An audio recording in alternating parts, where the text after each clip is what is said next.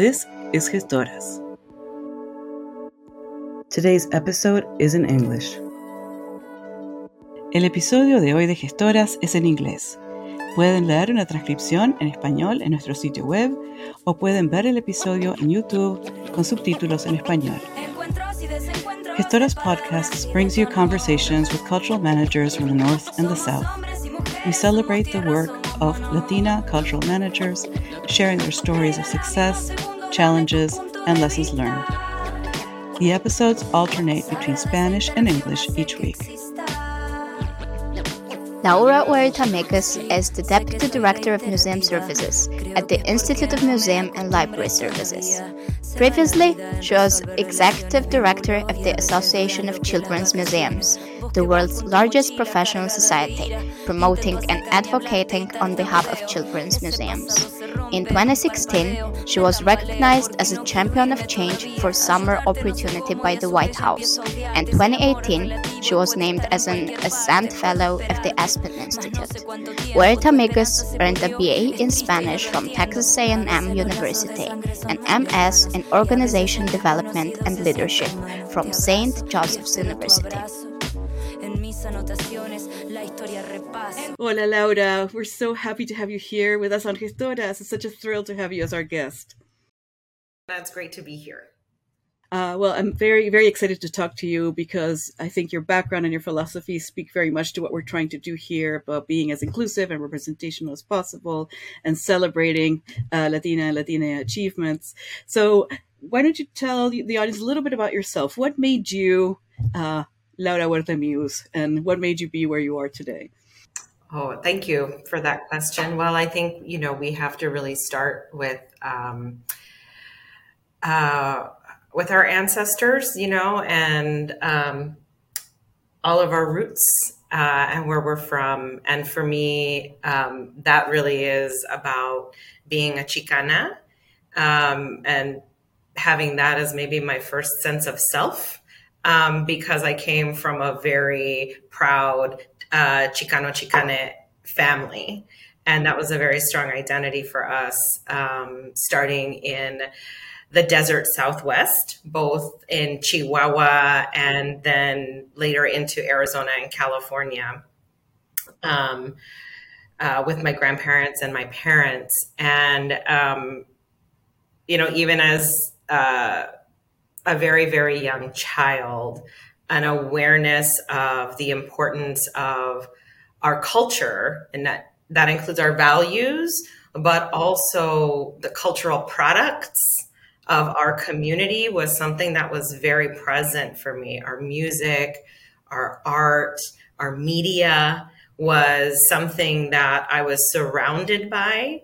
And because we were in very I would say Chicano territory. I grew up in Aztlán. We are not immigrants on this land.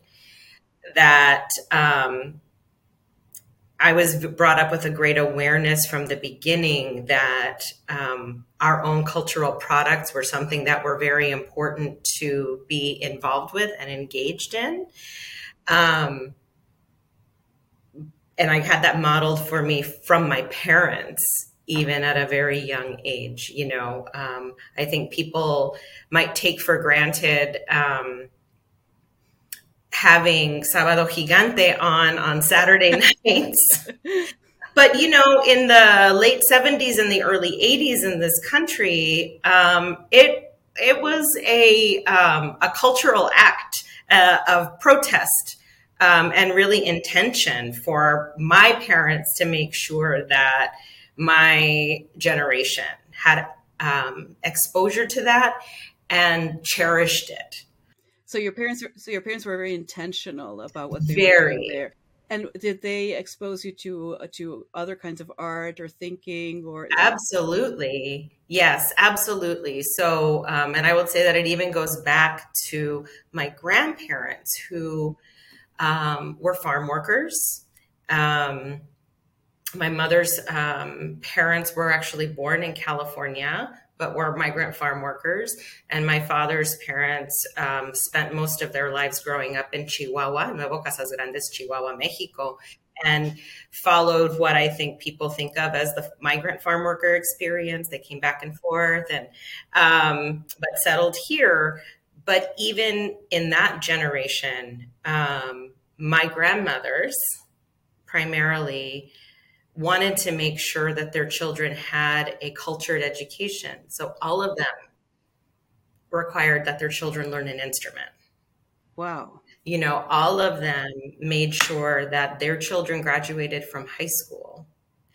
And those were such important priorities that, you know, I took for granted as a young person, right? That was a part of our family narrative. We're supposed to be readers.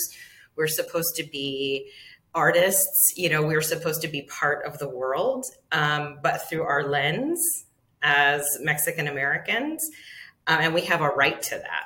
So it even starts earlier than that, you know. And I think, you know, my abuelitas don't get the credit that they're due for really being such visionary women and mothers and grandmothers for us. And really setting you up for a particular chances in life and worldviews. And so in a sense, they were your first mentors. Oh, absolutely. And were they? How did you end up in museums? Were they museum oriented, or was that something that you discovered on your own as you were? Yeah, you know, that was something that I really did discover on my own.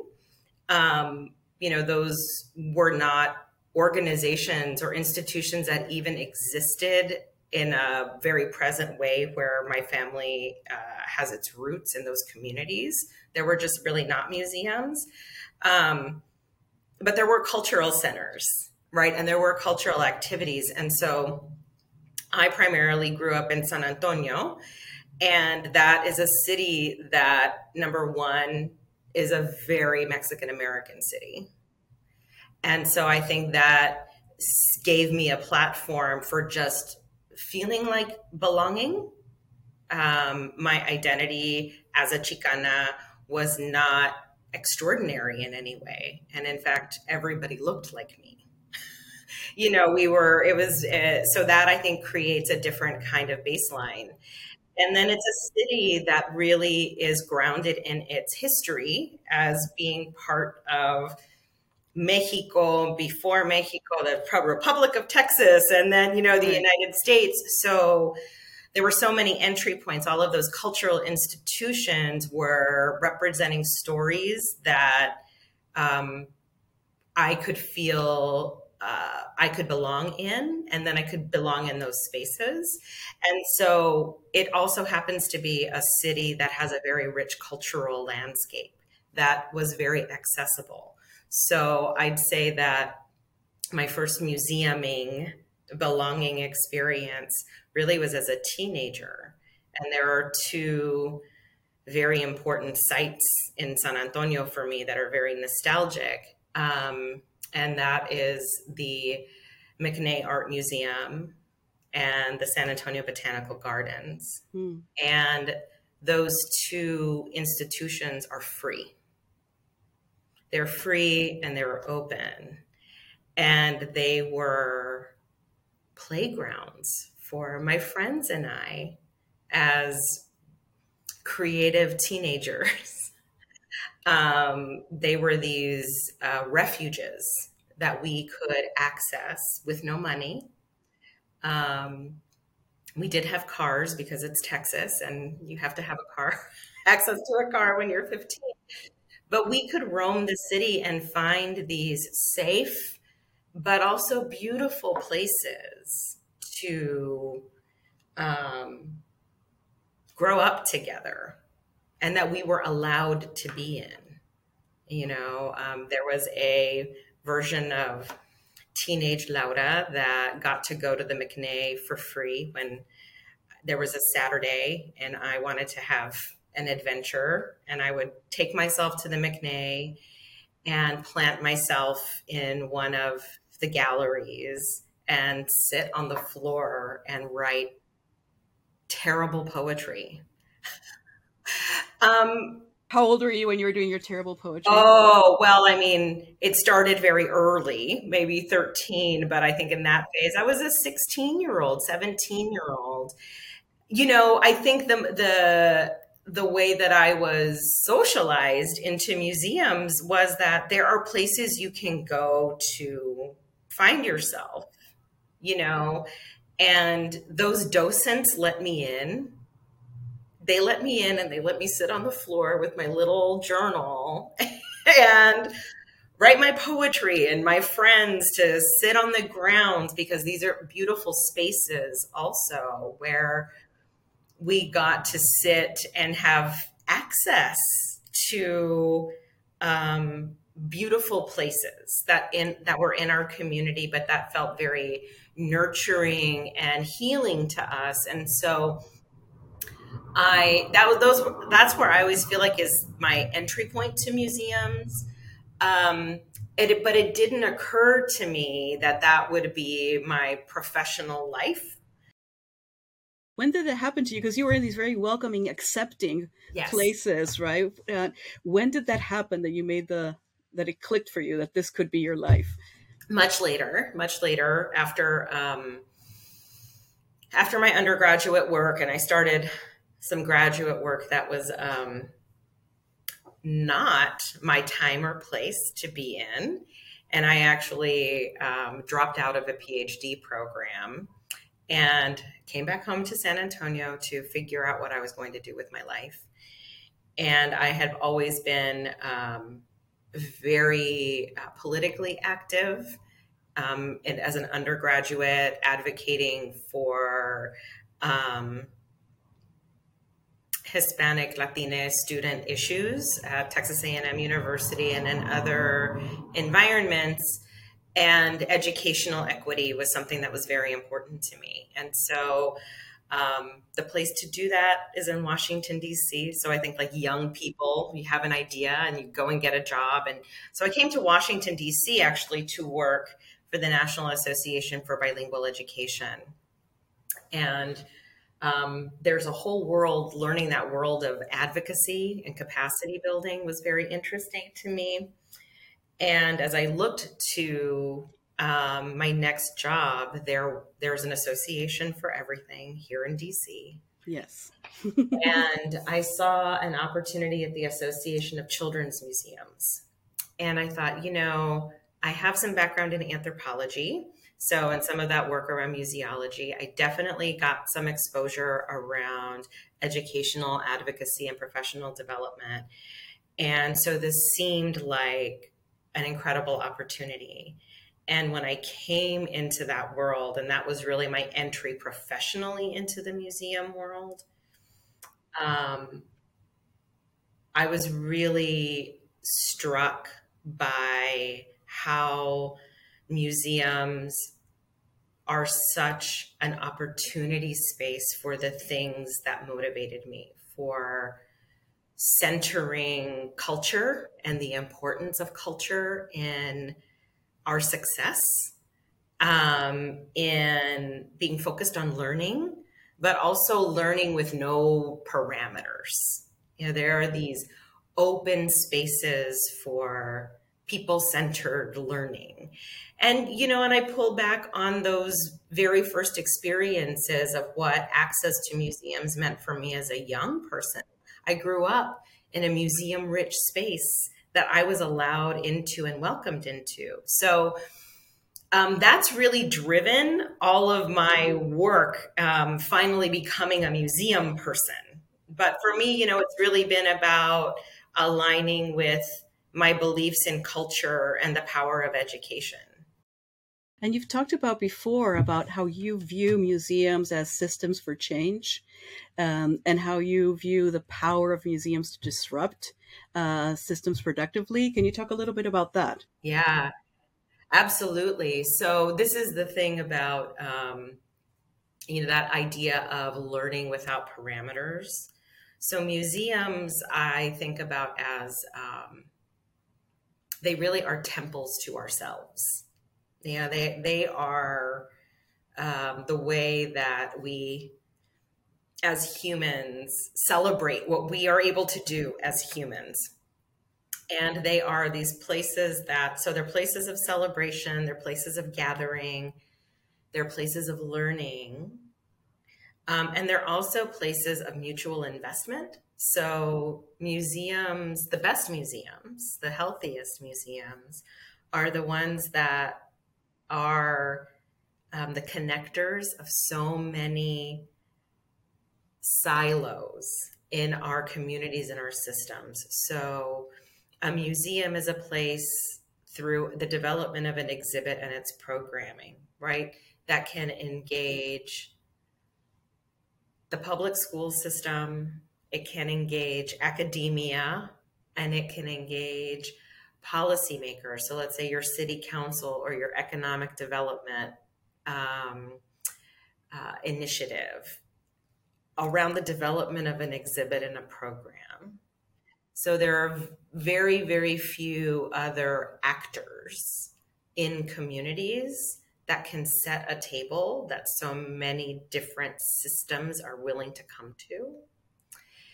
And because there are no rules to a museum experience, nobody fails a museum visit, even though sometimes they can feel like they do.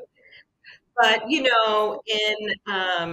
there's no right or wrong way to be there. So museums can experiment with pedagogies that a school teacher or a system may not be able to for a variety of reasons, but they sure can work and watch from a museum, and that museum be the testing ground where pedagogies and content are tested and then can be brought in because it's safe, right? Where these development grounds, they are a place where when there is social unrest, and we've seen this so much, unfortunately, we've had the opportunity to see so much of this really in the past 10 years when we've had so much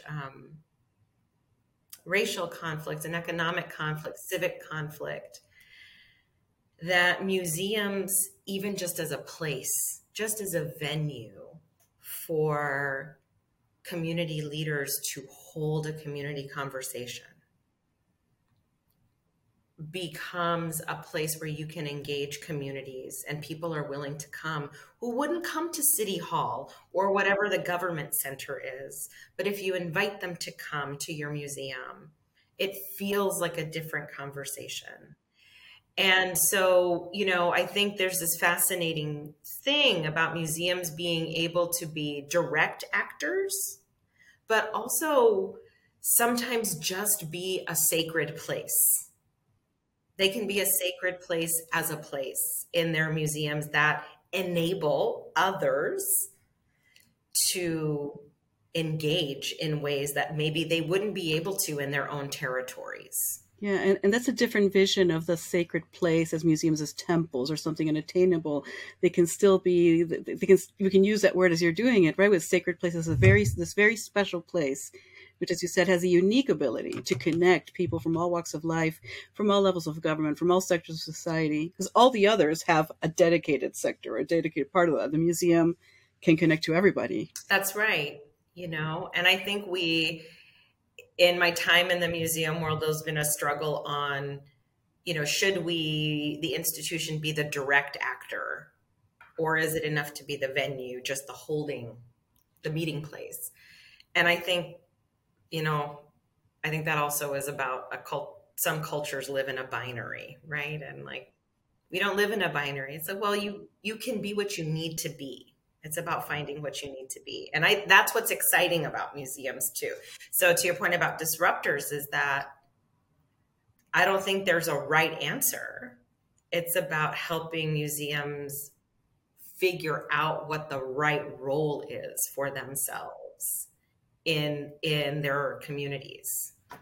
Why do you think it's so hard? I mean, you talked about, the ideal museum, the best museums being the ones who can reach across silos, make these connections.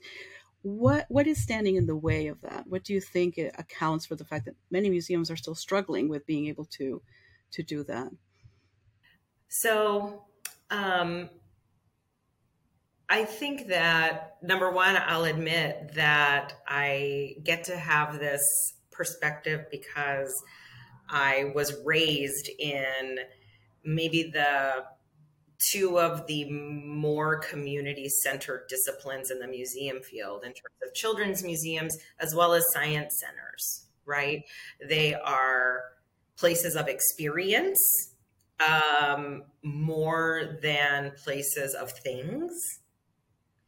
So I want to acknowledge that up front. However, they still work within the trappings of what it is to be a museum. And so I think that the challenges a lot of museums face is we don't talk about how actually complex institutions museums are. You know, every museum I think about is actually 4 different kinds of organizations under one roof, right? Ooh, tell me more. Yeah, they are a place. They are a physical place. So they're a facility. And there is a whole sort of operational obligations or paradigm that go with that. Like, you've got to run a building that has people in it and grounds and, HVAC systems. And those are very real, right? So almost like an entertainment venue. You have that. You have a retail function because most of the museums in this country are private nonprofits and they have to charge admission. They sell things. So you have a retail function. And there's a certain mindset that goes with running a retail organization. There's a lot of money things that go with running a retail the economics of running a retail organization. There are also in many cases, sort of academic institutions. They are knowledge creators, knowledge curators, regardless of the discipline, and some more than others, right? And then the last is that there are these, they've got an educational mission, which is different than the academic mission. And educational organizations have their own set of operational paradigms. And it doesn't matter how big or small your institution is. The smallest volunteer-led history museum, history site, has to manage 4 different kinds of businesses. With 4 different kinds of mandates, objectives, and sometimes in conflict. Absolutely. Those are in tension with each other all the time. And so a bit of a troubled personality that museums. So that's correct. And so I'd say that is wildly complex. But I think the strongest museums, the ones that create that feeling of that they're treasured, that they weather crises, are museums that have figured out a mission that makes clear how all of these parts need to work together so that they're not in conflict with each other. There's always tension, but they can see, they build a function, they figured out what their mandates are across these so that these are in support of each other. So they built a healthy system so that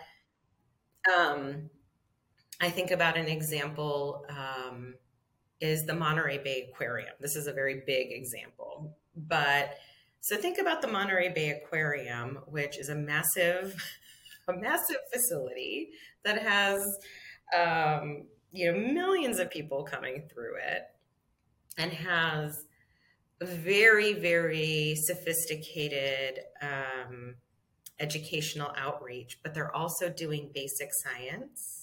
And they created Ocean Watch or the Seafood Watch. But in their organization, all of these things build on each other because they've figured out a mandate, right? And they sell things in their shop, but you can see that there's a unity of purpose. And that unity of purpose actually is about how do they make the world a better place?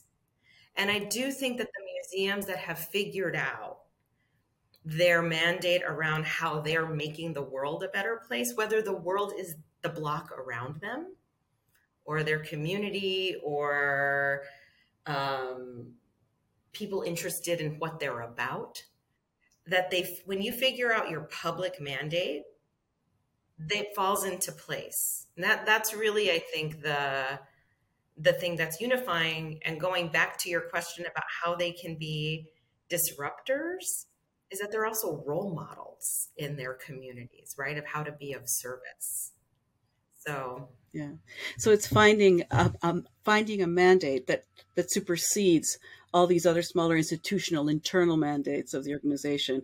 Like you said, the public mandate, finding that and modeling it for others. This is how you can do that. Right. Because it will drive fundraising, it will drive Right. grant making, it'll drive your design work, if you're a collecting institution, it will drive your accessioning missions.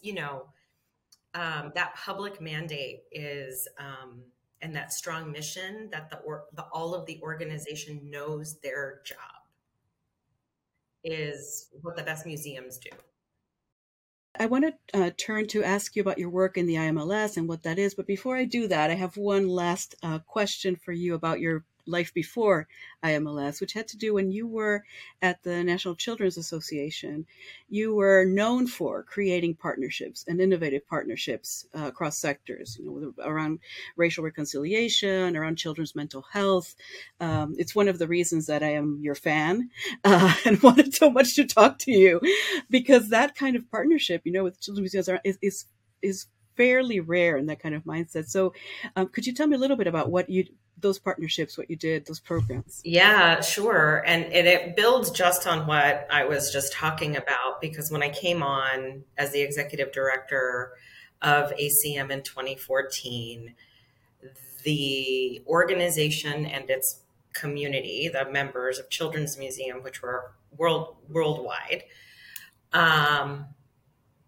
that community was on the edge of the next level of maturity and development as a community, as a field. And so we did this work.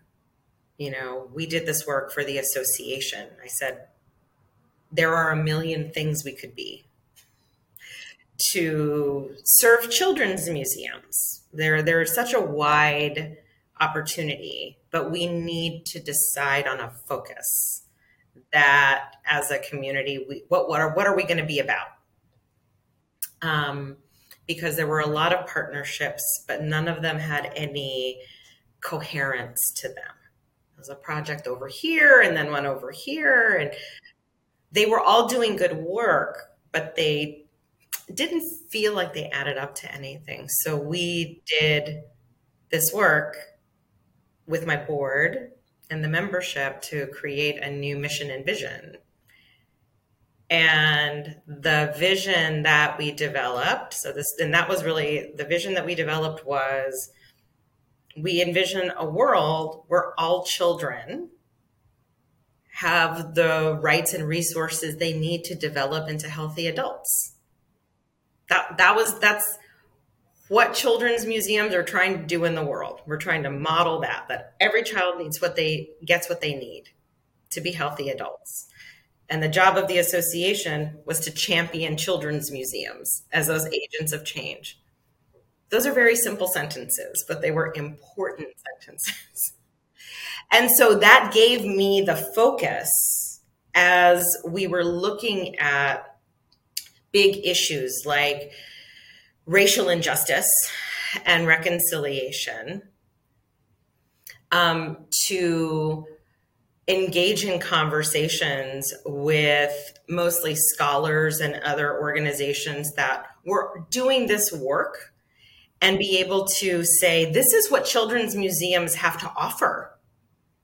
And this is why we care about it. So one of the partnerships we developed was with the Center for Community Resilience at George Washington University, that does work from a public health perspective on adverse childhood experiences and toxic stress, which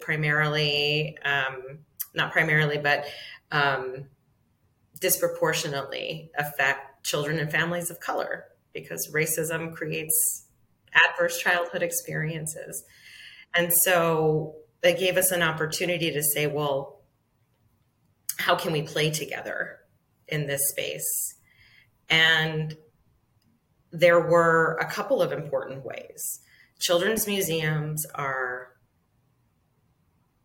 joyful places for families, and families that are experiencing toxic stress are often because they're low resourced, right? They are living in community environments that are very stressful. So how do we become part of the systems that create refuge? Because doctors know when they're, from a public health perspective, one of the interventions is they need refuge. People just need places to feel safe. And doctors can't change that. They can't create never other housing opportunities. But what they can do is say to parents, to families that they're intervening with, and social workers as well, the families in crisis, is here's a great partnership that we have with the Children's Museum. Did you know that you could go for free? Did you know that you could check out a pass from the library for free? So all of these things that children's museums had already been doing on their own, but hadn't connected it to the system. We found our place in that. And so, it's about understanding your mission. Now, some children's museums got very involved in actually being on community coalitions, et cetera, but that wasn't everybody's mandate. But what everybody has in common is a place that they want to be joyful places for families and a commitment to serving all children. So, decentering ourselves was important there, and then knowing what gifts we had to bring to the table. I think is part of my partnership practice. So listening with open ears, and again, really hearing what a need is, and then thinking about what we have to bring. And sometimes what we have to bring also are just connections and awareness.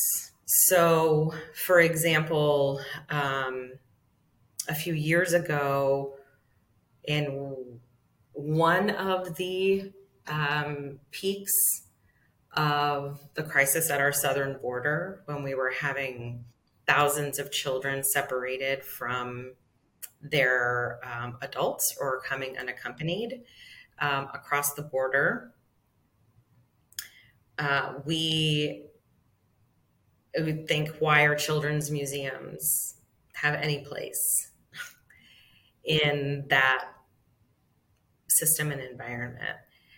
And the reality is that because our members serve families and are not part of the formal systems, they were asked to be, and sometimes stood up as, community meeting places and information sharers that could be brokers between families, extended families that were trying to get information, and a safe meeting ground for both representatives from the legal systems with these families, but in a way that felt protected. And we also had sanctuary. They were a sanctuary. This is like these, when I say sacred places, right? And because they exist outside of the governmental system, they have control of their own land. And this becomes so important in some of these extreme environments. So there are also places where custody exchanges happen, where supervised foster visits happen. So that's when I talk about being a place. They don't have to do anything but be, right? So we think about that in partnership, right? As like, what are the things we already do that maybe there are other systems out there looking for, or they're trying to replicate, and I think this is true for museums, all types of museums, that we look at all kinds of public spaces that are trying to make themselves more like art museums or more like children's museums, more like history, where there's this whole creative placemaking movement. And I think it's wonderful. And if you peel it back, they are inspired by the museum environment. But I think it's an opportunity for museums to raise their hands and say, well, how can we help be a better place also for this? Yeah, and it comes from a place of abundance, right? From thinking of abundance as we contain these resources, we contain this. How can we contribute to improving the quality of life for the people who are around us? Yeah, and I'll say maybe the last thing about that abundance is that's also a driver. That was a driver for me in partnerships, and maybe looking at unexpected partnerships was really embracing that abundance mentality, that by opening our arms wider, we only make ourselves bigger. Because what I hear, even at my job and at my job at IMLS, is that when we talk about museums, nobody hates museums. Nobody. Either they don't know about us, but if you talk about the people that matter, like policymakers and funders, when you say you work at a museum or for museums, my universal experience is that the first thing people say is they say, I love the da-da-da-da-da museum. I love my favorite, like it's only love that we hear. And so somehow we miss, there's a disconnect between individuals loving us and then feeling loved or like we matter. And so I think that abundance mentality is a strategy for us to close that gap because we are loved. Right. And I think also to follow an earlier thought that you were saying with these competing internal mandates, the scarcity mentality comes when we focus on those internal mandates. And it's when you think of that higher purpose that the abundance mentality comes in. It's like, oh, we have all this. Well, I want to turn to your current position, your current job as Deputy Director of the Institute of Museum and Library Services. There are listeners who may not know, since where this podcast is going to be transmitted in English and Spanish, may not be aware of what the IMLS is. So could you talk a little bit about what the IMLS is and what you do there? Yeah.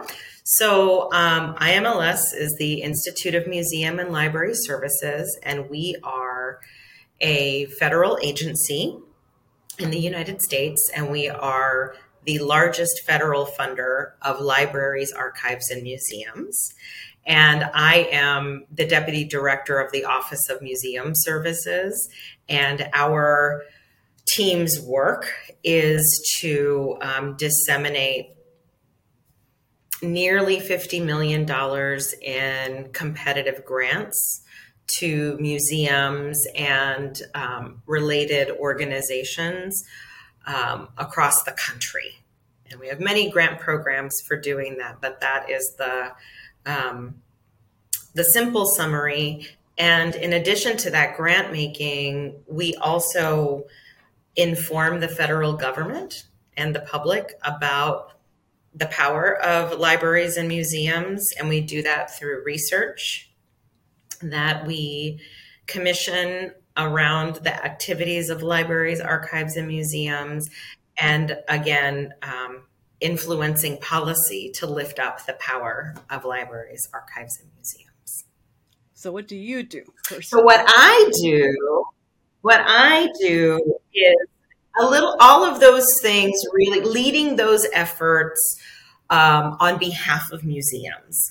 And so we have two offices. We have the Office of Library Services that is led by my colleague, Cindy Landrum, and they manage all of the funds and activities, research and policy related to libraries and archives. And then our office handles all of that programming related to museums. And I think what's important primarily about our funding, all of our grants, and we have a number of different programs, but the thing that is in common across all of those grant programs is that IMLS funding is to support and build the capacity of museums to serve the public. So when we say museum services, it's not that we provide services to museums. It's that we are funding museum service to the public. And so that is a great fit for me because I've been so committed to the public mandate of museums for my whole career. So, we look at how are we building museums' capacities to be good employers through professional development and training. And we fund collaborations between multiple museums and universities to develop and document new practice or effective practice for the museum. So it's really about strengthening all museums as a whole is our goal. Since the pandemic, what kinds of things have museums been asking the most support for, or what kinds of things are they finding most challenging? I think they're both the same thing. And, the pandemic was devastating for the museum field. I think the American Alliance of Museums report the end of the pandemic reported that something around 60% of museums engaged in major staff layoffs during the pandemic. And what we see in our funding is that museums are having to rebuild from the inside. And that is very specifically about staff. There are some sectors and some museums, depending on how long the restrictions were in effect in their communities, are just now rehiring, are just now going back to being able to be open and operating at pre-pandemic levels, but they don't have 3 years later. 3 years later, but they don't have the staff anymore. So we have a whole workforce turnover that we see. So that is such a challenge, but I will say an opportunity also. And I'm so excited to see leaders being creative. And Jimena, you were at the convening that we held in March of this year, and we brought almost 100 museum leaders together to talk about the challenges of leadership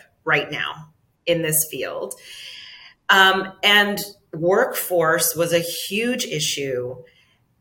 But again, what was exciting was to hear CEOs and executive directors also see it as an opportunity to approach the way that they think about staff in totally different ways. So those 4 pillars that would usually be like, there is your director of this, or those were held as separate silos, starting to think horizontally about, well, maybe if I have a director of operations, they should be able to know about not just the facilities, but also visitor services, and maybe part of my, things are becoming more cross-functional, and how that can create more opportunity and better focus. And a lot of that is also driven by a better understanding of the role they play in their community. And so it's very exciting. So it's depressing, but also there's a reason for excitement. It's I think about it, it's like wildfires, right? There are some seeds that will only germinate once there's been a fire. And so I think that's the moment we're in the museum field. And there are leaders who are willing to experiment And they're listening also to these new people that they're hiring. Let's talk about those new people. Let's talk about the germinating seeds, because one thing that we ask all of our guests is to give advice to someone who is either just coming in the field or is young. Those two things are not necessarily the same. They may be coming into the field and not be as young, but what advice would you give to someone who's just now coming into the field of museums about what they should do or think? Or Yeah. So I would really encourage people coming into the field to think about the fact that everybody is a startup culture now. I think museums have had this reputation of being stable, not moving institutions, which was never true. You know, you've always had to be very entrepreneurial to advance in the field, but now it's not a secret. Now everybody's a startup. And so I think as a new employee coming into the field, you can embrace that as opportunity. And also it requires a level of courage.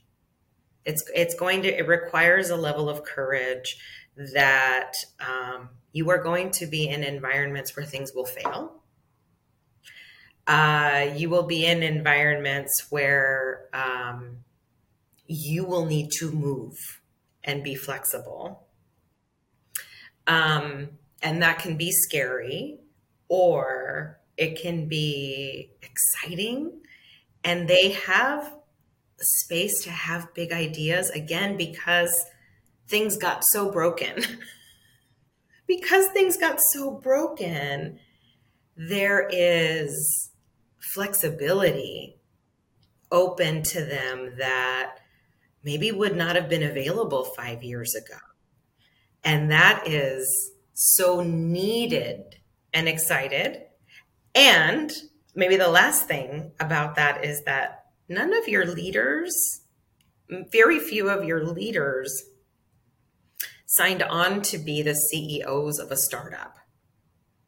And so they're also learning, they're having to relearn how to do their jobs too.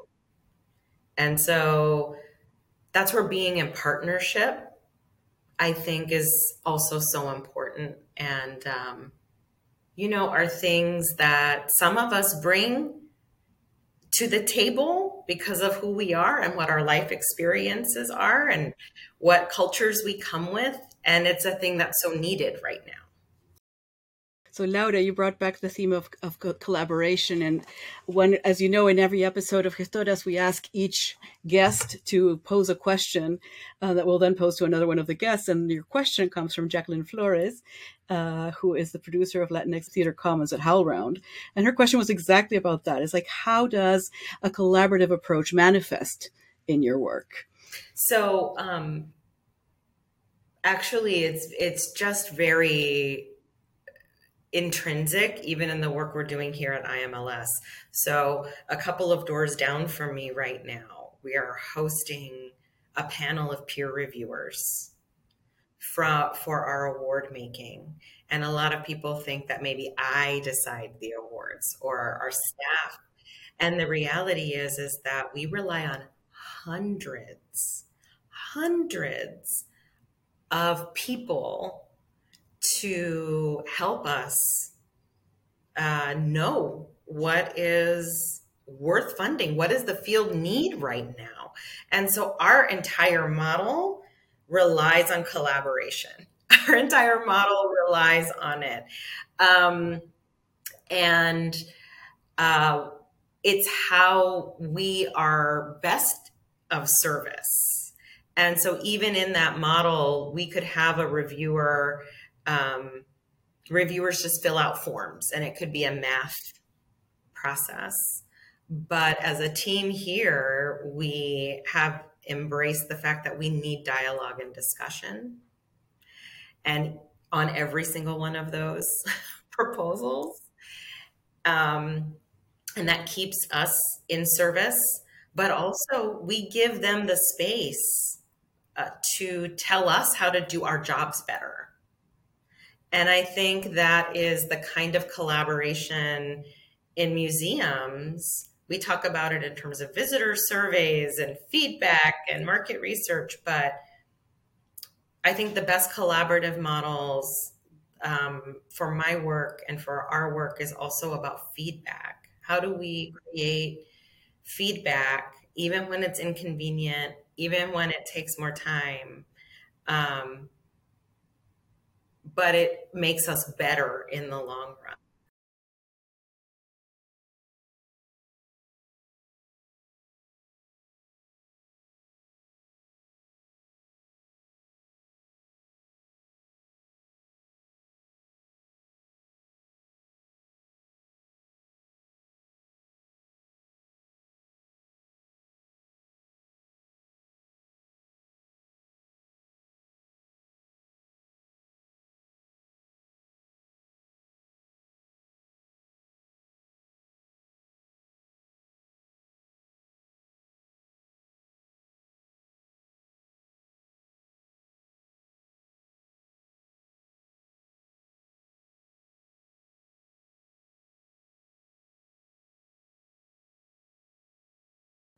Ooh, I think if you ask me, if you ask my teammates who watch me in the hallways, they would have one answer maybe than what I'll say. Um, I think so. I allow myself permission to feel things. I allow myself permission to feel things, number one. And uh, I had that modeled for me very early on by many of my early bosses who were all women and in very patriarchal environments.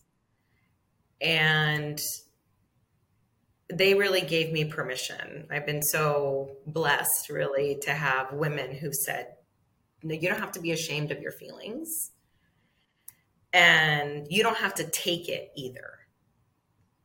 So I give myself a lot of permission, and it's practice, right? It's practice. And negative experiences, you just need practice.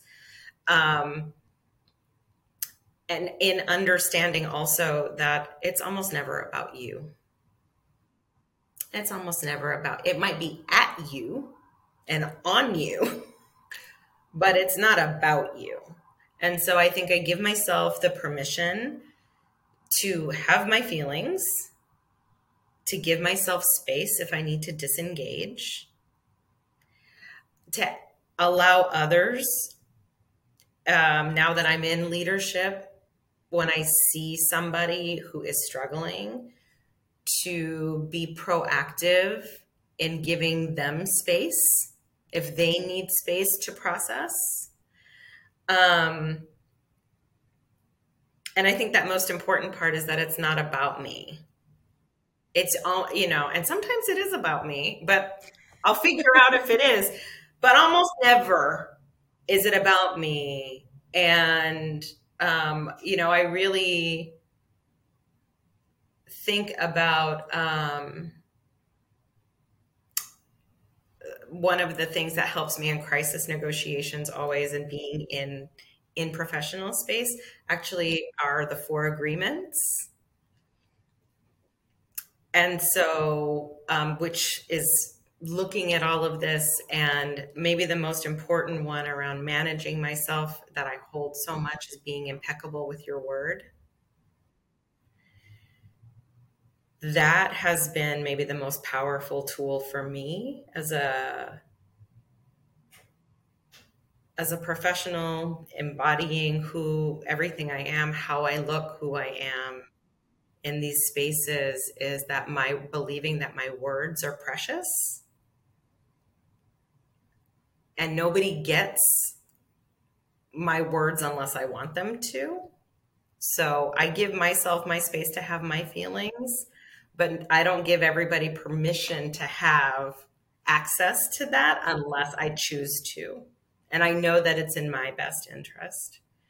And so I think that has been that advice. I will give that out. There are so many readings, but those 4 agreements have been pillars of my peace. Because I think in those 4 lessons help you keep your peace. And that's what you need to make it through. You know, if you are a woman in very patriarchal systems, if you are a person of color, if you have any other kind of marginal identity, I keep saying the word sacred today because I think that's how I'm feeling, that that if you think of yourself as sacred, also you can, and you guard your own peace, that can really take you through. You will find your way through. That is immensely powerful, Laura. Thank you. That is a gift. Thank you very much for that. All right, now for real, the final question is: what are you going to leave as a question for one of our other colegas here in Gestoras? Well, you know what I'm very interested in, aquí en Gestoras, we're talking about Latine leaders. And so I think there are so many identities in that. And I would be really interested in the different identities that another gestora draws on to be successful. Oh, that is a great question. I'm very excited to ask it, and then we'll let you know what they said. Well, Laura Huerta, Migus, muchísimas gracias. Thank you so much for spending this time with us and for sharing all your wisdom and your experiences. It's really been a gift to Gestoras. Muchísimas gracias. Oh, thank you, Jimena. Ha sido un placer. Thank you. This episode of Gestoras was recorded in Washington, D.C. It was presented by me, Jimena Varela, and produced by Anush Titanyan. The music was by Eli Almik. The song is called Hace que exista, Make it exist. The graphic design was by Via Silva. This episode was mixed at the Arts Management Program at American University, Washington, D.C. You may find us on YouTube at Gestoras and on Facebook and Instagram at Gestoras Podcast. Thank you for listening, and don't forget to subscribe. See you next time.